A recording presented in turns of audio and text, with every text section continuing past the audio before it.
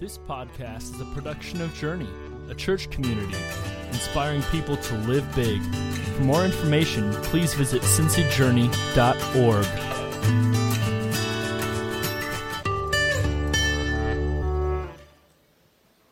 Well, good morning. How is everybody this morning? Good. Well, it's great to have you here this morning. So excited to be with you. Before we go too far this morning, I wanted to make sure we took a moment and celebrated just a couple of things this morning together. Number one was last week, so many of you stuck around afterwards. You had some chili and you bought some really expensive desserts. You paid way too much for them, and that enabled us to raise some money. We raised $1,200 towards our,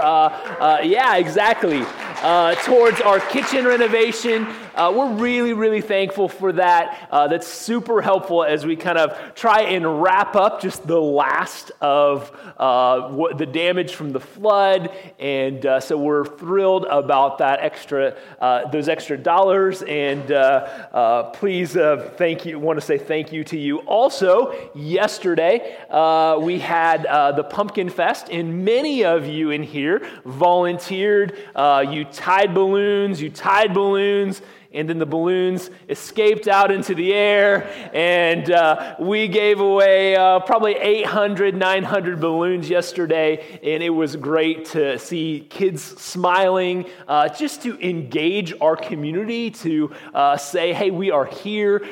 We wanted to express God's love to you just in some simple ways, and so it was great to have so many of you there with your smiling faces, and thank you to all of you who helped with that. With all of that shared, let me just share a couple of other things. We want to make sure that you, if you have not already, fill out your Connect card. You can reach into the seat back in front of you and grab one of those. The Connect card is a great way for you to let us know that you're here. It's more than that, though. You can also share prayer requests, decisions you've made. Maybe you're interested in volunteering for something. You can write that down on your Connect card. So many wonderful things you can do with the Connect card. You can drop it after you're done filling it out. Drop it in the offering bags as they go by at the end of our time together. So please just take a moment this morning to fill one of those out. It's our desire to have one of those from every family here. With that shared, let me pray for us, and then we'll jump in. Lord God, we've had just some wonderful times of worship already. And God, I pray that as we sang those songs, we felt your presence in this place as I did. We felt your presence in our hearts. And God, we just ask that even now you begin to open our minds to your word, to what you want to say to us. For the next 20 or 30 minutes, God, just push away all those agenda items, all those things that we're thinking about we got to do today and tomorrow and next week, Lord, and help us just to focus on you. Focus on you and what you are saying to us and what we can do about it this week. In your name we pray, amen. Well, we are in week number 2 of a brand new series here called Silence. And you know what silence is? Silence is that long pause. That long pause when you expect somebody to say something and then nothing. Sometimes a long pause, some silence comes naturally in a conversation. You're talking and kind of there's a lull and there's some silence. Sometimes silence comes when you have a question and you think the answer is easy and simple, and the person you're talking to, they don't give it to you. They don't repeat the answer back to you as quickly as you expect. And sometimes we even experience silence in our relationship with God. Times where we expect Him to say something, to speak to us, and we don't hear it. Does that happen to you? certainly happened to me. Maybe you've wondered where God is in some particular moment. Perhaps you have found yourself wondering, why doesn't God give me some more specific direction right here, right now? In short, sometimes we wonder, why doesn't God speak to us more like he does in the Bible? Allow me this morning to give us part of the answer right here in the beginning.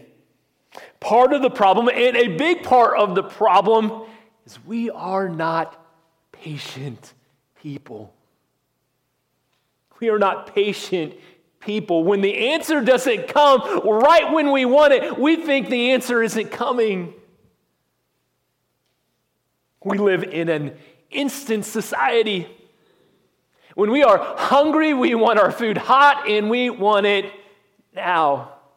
When we got a question, we go to Google and we type in our question, and within seconds we have thousands of answers. Right now, in your pocket, in your purse, it's a little device where you could send a message all the way across the country, a distance that would take you days of nonstop driving to accomplish. And if it took the message more than 10 seconds to get there, you'd be saying, "What is wrong with my phone?" We live in this instant society. And then we take that same lens, that same timetable, and we apply it to God. We look at the Bible and we think, that's how everything is happening. We read these incredible ways that God moves, that he answers prayers. I want to take a moment this morning and look at some of the timetables of those. Just a couple of stories this morning. The story of Joseph. We're not going to go into it, but just the highlights, right? Joseph, remember, he feels that God is going to kind of do some big things in his life. He has some dreams. His brothers get jealous. They throw him into a pit. He becomes a slave. He's jailed. Eventually, though, right, after this up and down journey, he becomes CEO of Egypt, more or less. He's in charge of the land. The only one above him is the Pharaoh. You know how long that journey takes? 13 years. 13 years. He waited for some answers to prayers. Abraham, the father of Israel, he's taken outside of his tent in the middle of the night, and the stars are in the sky, and God tells him that he is going to have as many children as there are stars in the sky, and he's in his old age, and he wants nothing more than just have one. But it's 25 years before Isaac is born. Israel, God's people, after kind of some story has happened, after there's been some development, they are captured by the Egyptians. They're enslaved there. God does miracle after miracle after miracle, and finally the Israelites, they're allowed to leave Egypt. They cross the Red Sea. They wander for 40 years. David, the greatest king in the Old Testament, the man that is after God's own heart, the Bible describes him as. From the point he was anointed king till he actually becomes king, 15 years. Isaiah the prophet talks about the coming Messiah, Jesus, 500 years before Jesus comes. And what happens in just a couple of chapters in the Bible, what happens in just a few pages of the Bible, can take decades, years of waiting. In those decades, in those years, you know what there is? It's lots of time to wonder, did I hear you right, God? Did I get that picture right? God, why are you not speaking right now? Where are you? There's lots of time to feel abandoned, alone. Lots of time to sit in God's silence. In the Bible, the place where we see people wrestling with this silence more than anywhere else is the Psalms. And we've been kind of talking about some of these. Last week we talked about Psalm 42, and Psalm 42 describes this deeply discouraged feeling of being separated from God. It kind of describes the distance. The bottom line from week one from last week was we can make it through seasons of God's silence by reminding ourselves who God is and who God will continue to be. Who God is and who He will continue to be. This week we're going to be in Psalms 22. Psalms 22. And this is a psalm of David, like we talked about last week. Psalms are written by different people. This one is attributed to David, and it's in this time of extreme anxiety and pressure in David's life. In fact, the way it gets described, it's led many to speculate that maybe this was written by David when he was being chased by Saul. Maybe it was written later in David's life when his son Absalom turns on him. We don't know, but it's this period of great stress in David's life. One of the things that happens in Psalm 22 is there's no immediate answer, no immediate help given. One of the things we learn, we're going to kind of break the first 18 verses or so of Psalm 22 into three different parts. The first part we're going to talk about here this morning is the first 8 verses, 1 through 8. And one of the things we learn here is we learn not to fear telling God precisely how we feel. Precisely how we feel. Let's hear how David describes his emotions in this first part of Psalms this morning. Again, Psalms 22, verses 1 through 8. My God, why have you abandoned me? Why are you so far away when I groan for help? Every day I call to you, my God, but you do not answer. Every night I lift my voice, but I find no relief. You are holy, enthroned on the praises of Israel. Our ancestors, they trusted in you, and you rescued them. They cried out to you and were saved. They trusted you and were never disgraced.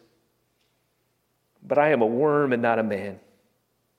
I am scorned and despised by all. Everyone who sees me, they mock me, they sneer, and they shake their heads, saying, "Is this the one who relies on the Lord? Then let the Lord save him. If the Lord loves him so much, let the Lord rescue him." David doesn't pull any punches in how he feels here. He just lays it all out there. And we shouldn't pull punches either. We talked about this last week. But it's this theme in the Psalms, and it's this lesson we have a hard time learning sometimes. That God is big enough. God is big enough to handle what is really happening in our hearts, in our minds, to hear what is going on in us, from us. We don't need to pretend or to cover things up for Him. We need to cover up our sadness, our disappointment, even our frustration with silence. As you notice, David does what we so often do in verses 4 and 5 today. He points to times when God moves so decisively, when he speaks so clearly, and he says, why aren't you doing that now?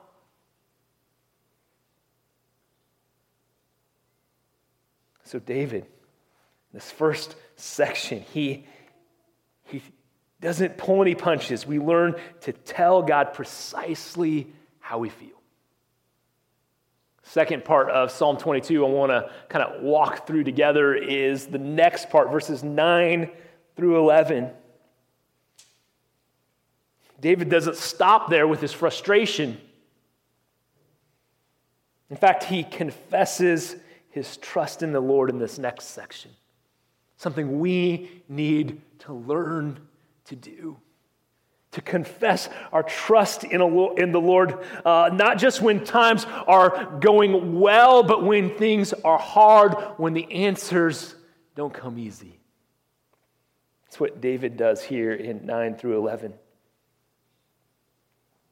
Yet you brought me safely from my mother's womb, he says, and led me to trust you at my mother's breast. I was thrust into your arms at my birth. You have been my God from the moment I was born. Do not stray so far from me, for trouble is near, and no one else can help me. One of the quotes that I've kind of picked up in the last couple of years and tried to carry with me because it's a lesson I'm still learning. It's one I've talked to you about before. Sometimes we see God best when we've been knocked to our backs. Sometimes we see God best when we've been knocked down, we've been knocked to our backs. Psalm 22, this series is a reminder that it's not fun to be knocked down. But it's also this time where we can trust. It's also this time when we can come to eventually see who God is more clearly.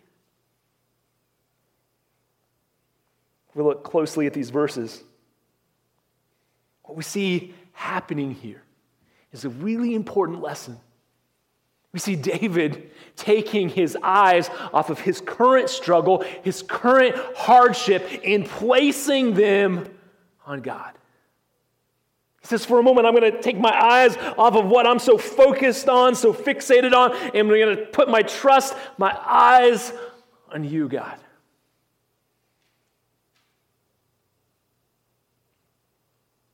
How often we need to do that, to learn that lesson.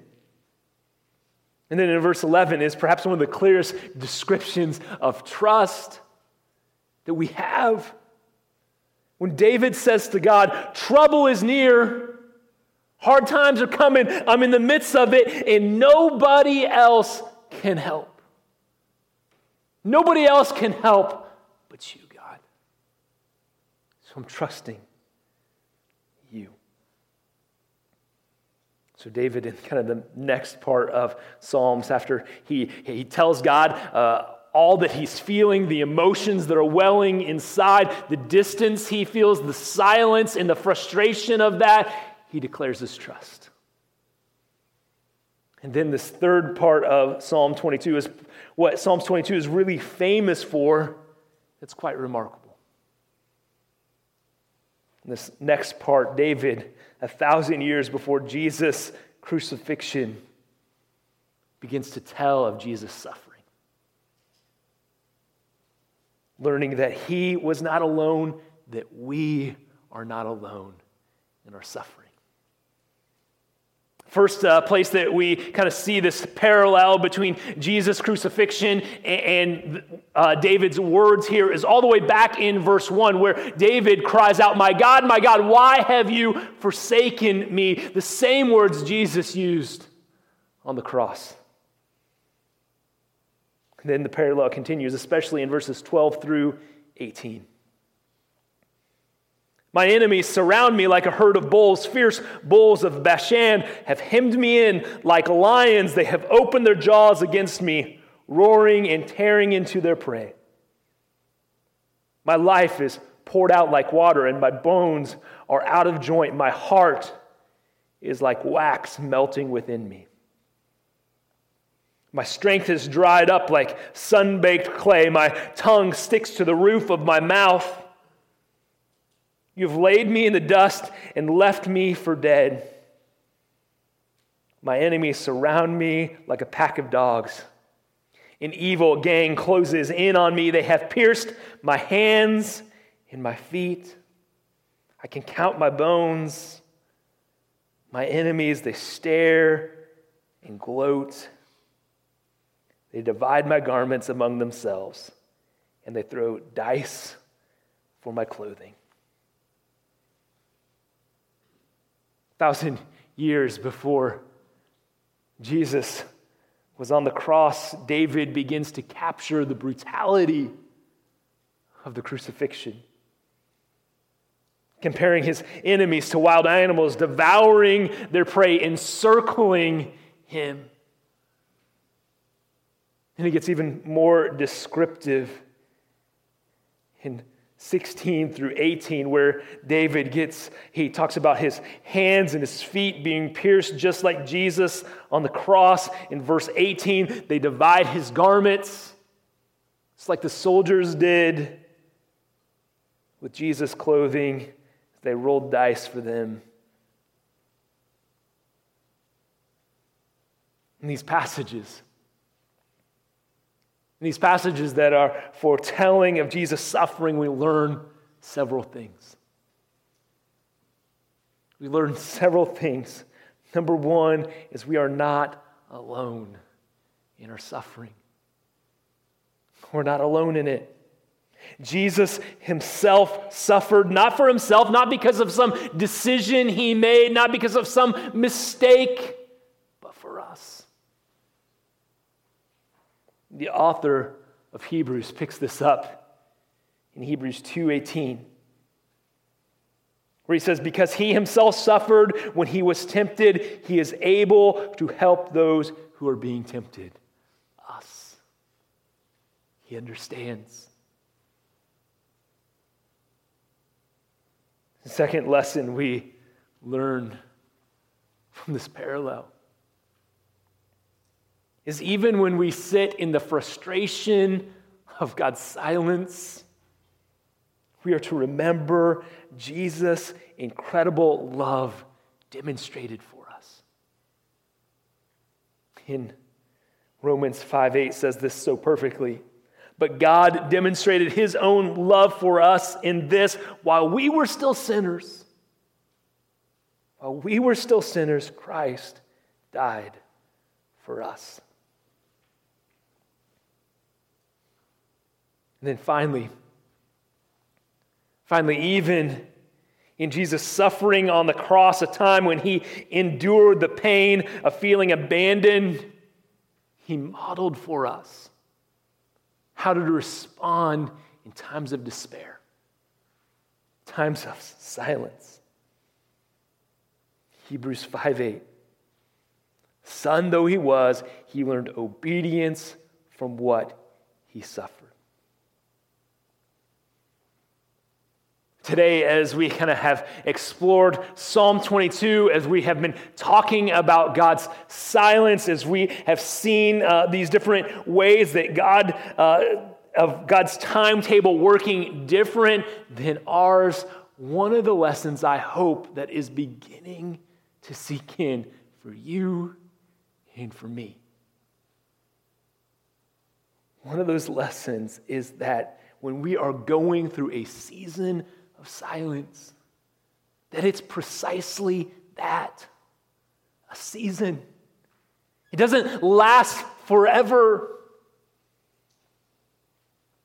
Just because we're in this particular moment and things are unfolding the way we had hoped for, the way we had planned, it doesn't mean that God has left us, abandoned us. It doesn't mean that God no longer loves us. In fact, Jesus on the cross models for us how to endure, how to go through times just like these.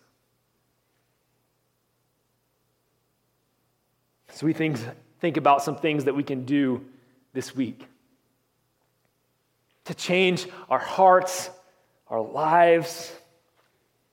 What I'd like us to think about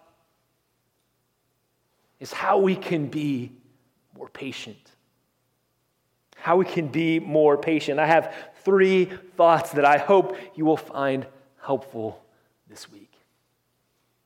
Being patient even in times of silence. First is this: learning to trust while we're waiting. Trust while waiting. When we're waiting, when we're being patient, we tend to place our trust on the thing we're waiting on. We wrongly assume sometimes that that new job opportunity, that person, that they'll bring us happiness, they'll be a source of value for us because that's what we're waiting on. But here's some words to live by, especially in times of silence. As believers, who we put our trust in is far more important than what we are hoping for. As believers, who we put our trust in, God, is far more important than whatever we are waiting for, whatever we're hoping to see. Second thought, to help us focus on being patient, is to find joy while we're waiting. Waiting has this way of stealing away our joy, capturing it from us. But it doesn't have to be like that. It doesn't have to be like that. That doesn't mean that we don't get sad. It doesn't mean that we don't feel. It means as we wait, we can still find pleasure in God's abundance, His multitude of blessings for us throughout the day. So this morning, if you're in a period of silence, if you're waiting and you feel like your joy is being taken from you, it's kind of slowly being stolen away, here's my challenge for you. Can you find 2 ways? 2 ways this week where God just brings you even just a moment of happiness, of pleasure, and can you just relish in that moment? Can you just look at those moments like gifts from a Father who hasn't given up on you, who still loves you, who is there for you? Number 3 this morning, as we think about being more patient, is to move while we're waiting. Move while we're waiting. Well, there's a great misconception sometimes that when we wait, we are idle. We don't do anything else. But waiting doesn't have to mean staying put. Hebrews 4:12. I love how it describes the Word of God. It says it is alive and active. Alive and active. And sometimes we need to remember that when the world around us seems to screech to a halt, God has not. He's still moving. He's still working. He's still alive and active. His mission of redemption, of love, hasn't gone away. His desire to build you up, to bring you more into fulfillment of who He dreams for you to be, has not disappeared. God is always moving, always calling us forward. God moves in so many ways. We have to be open to them all.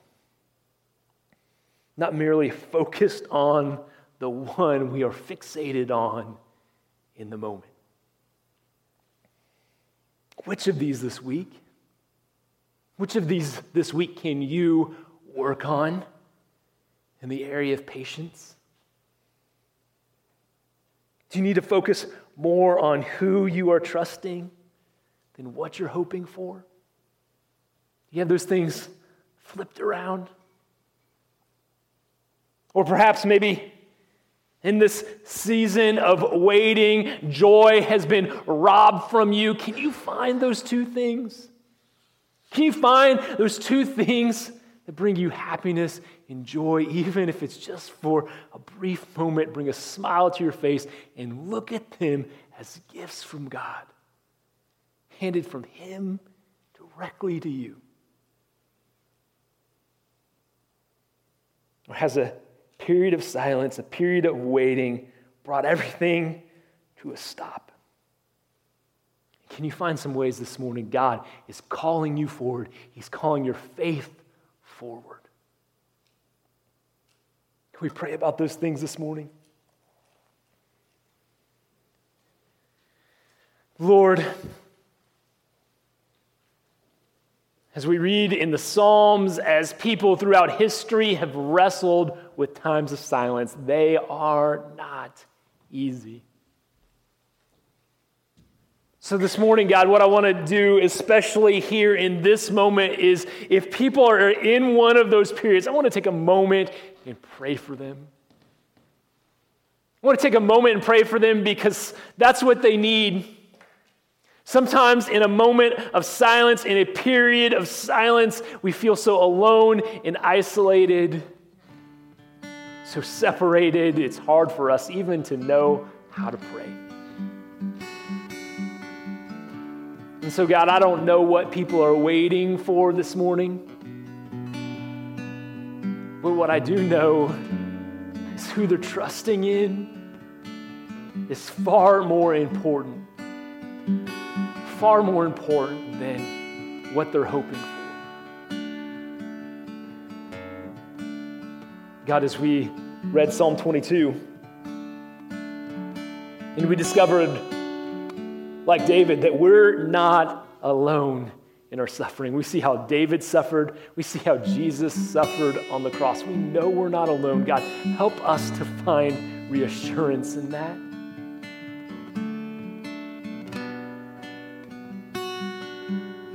God, help us to know and experience you walking through even these difficulties in these quiet times with a sense that you're there. And God, as we think about our timetable is so hyper-focused on what's happening in our life, and your timetable is so different from ours. God, help us to be patient. Grow that in our hearts and our lives, especially, Lord, this morning, if we're going through a period of silence. But God, even if we're not, help us to find some of those things in which we can work on patience in our heart and in our life, God, because we know that at some point we will face a period of silence and difficulty, and one of the things we're going to need in that moment is patience you can grow in us right now.